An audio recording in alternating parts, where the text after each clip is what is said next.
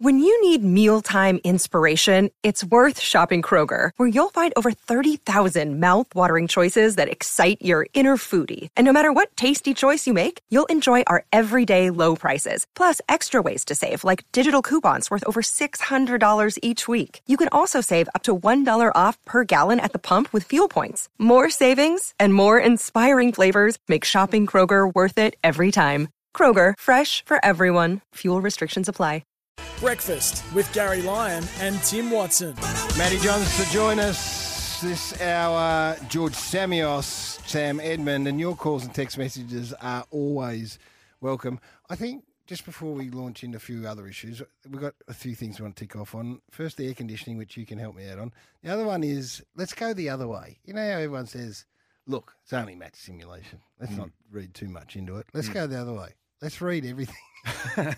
Let's read everything. Yeah, there's been back in the day when we had the pre-season competition, though, there were teams that came out of the blocks really early in the piece and looked really good during those games, and that form held for the rest.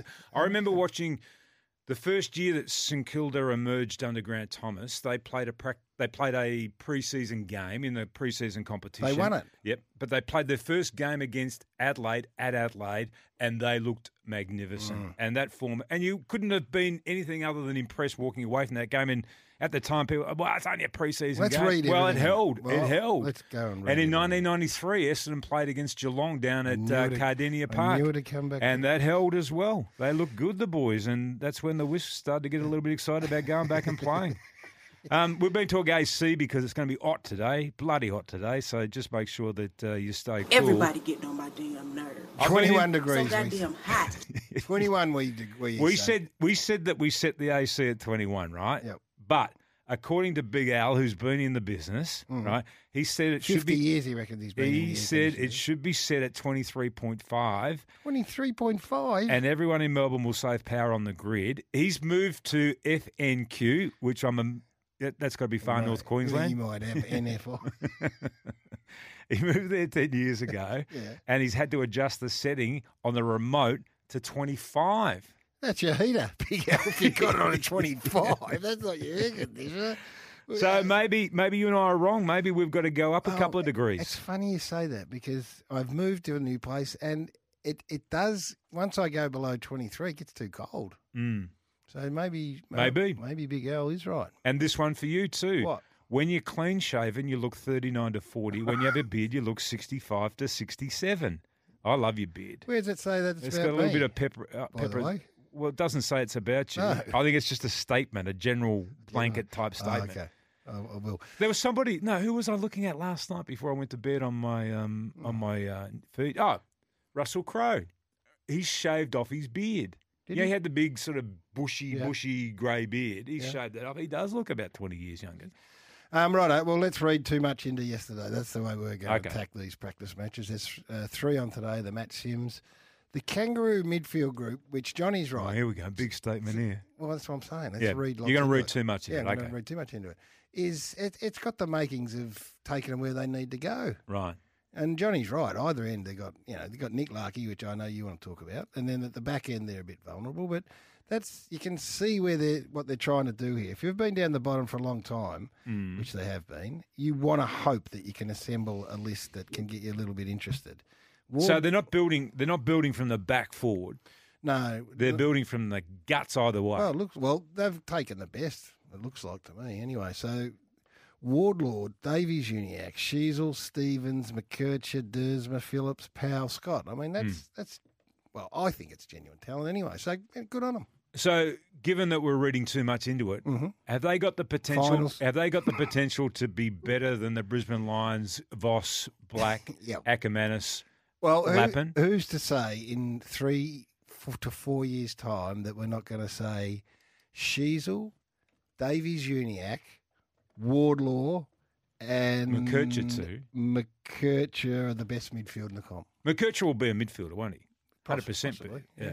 He kicks the ball Dersma nicely didn't too. play yesterday, so he's got to throw him in the mix.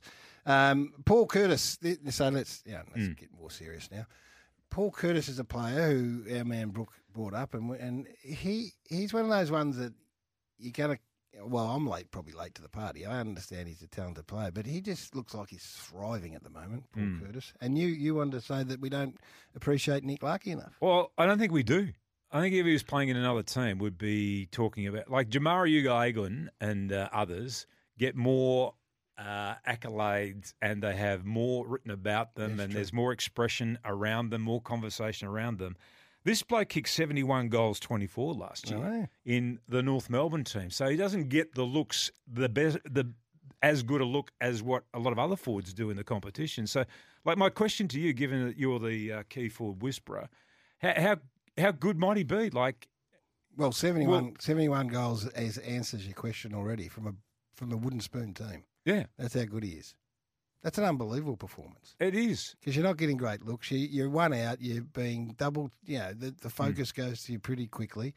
And you've still managed to kick 71 goals in a team that struggles to score at times. So what is it about him?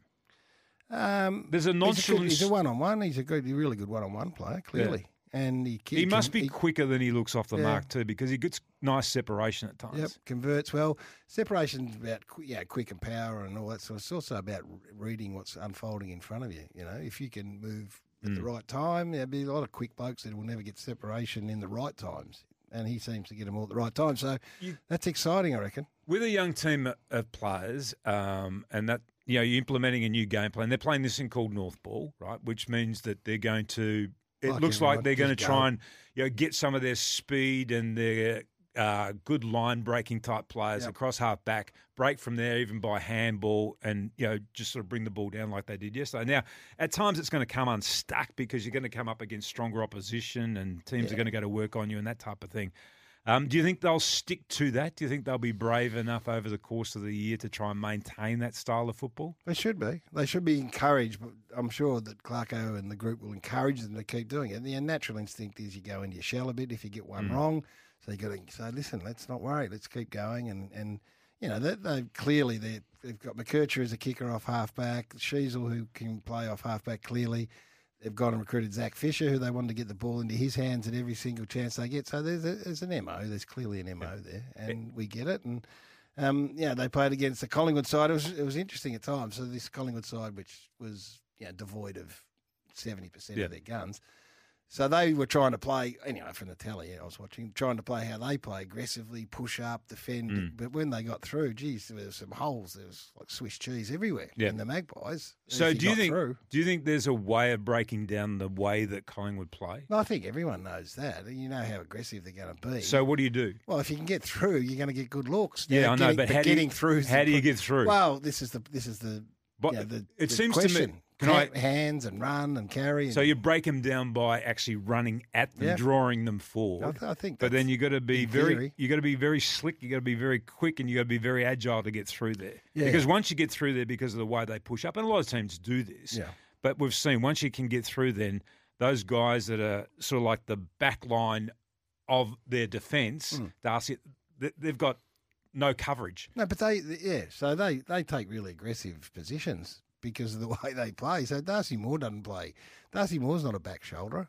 He takes really aggressive defensive positions. And you saw Isaac Quaynor, we've been talking about Isaac for a couple of days. He had, for a 15-minute period there, he was all at sea, giving away free kicks and being caught out on transition just because they got through too quickly in the second quarter, particularly, the one that I was watching more closely. So, but what happens then is they go and play next week against the 70% that weren't there, and all of a sudden that defensive stuff is in better shape and you don't get through and you aggressively run, they turn it over and you look up the scoreboard and it's 7-2.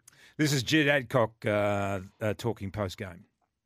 Oh, I think besides getting the win, round 24, there's a lot of talk about winning the last game last year, but when you're with a team that hasn't won much footy, winning culture is really important. So besides the win, that was really important, but you can see the boys really trying to put into play what we've practiced over the pre-season. That would be the most important thing. I agree with that. They drill it all year, all summer rather, and then go, well, let's see what happens under some pressure, and it appears that they had a crack at it. Yeah, you want vindication, don't you? And I think, like the average fan probably looks at that game and, Collingwood fans will say, they only beat half a team. But for them and what they're building and the confidence that they're trying to build as part of that, winning is important.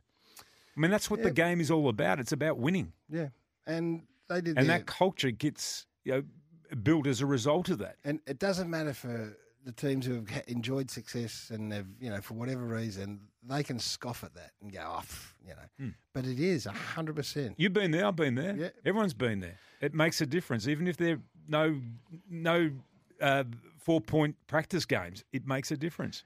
Nick Larkey must have been stiff not to win the best and fairest.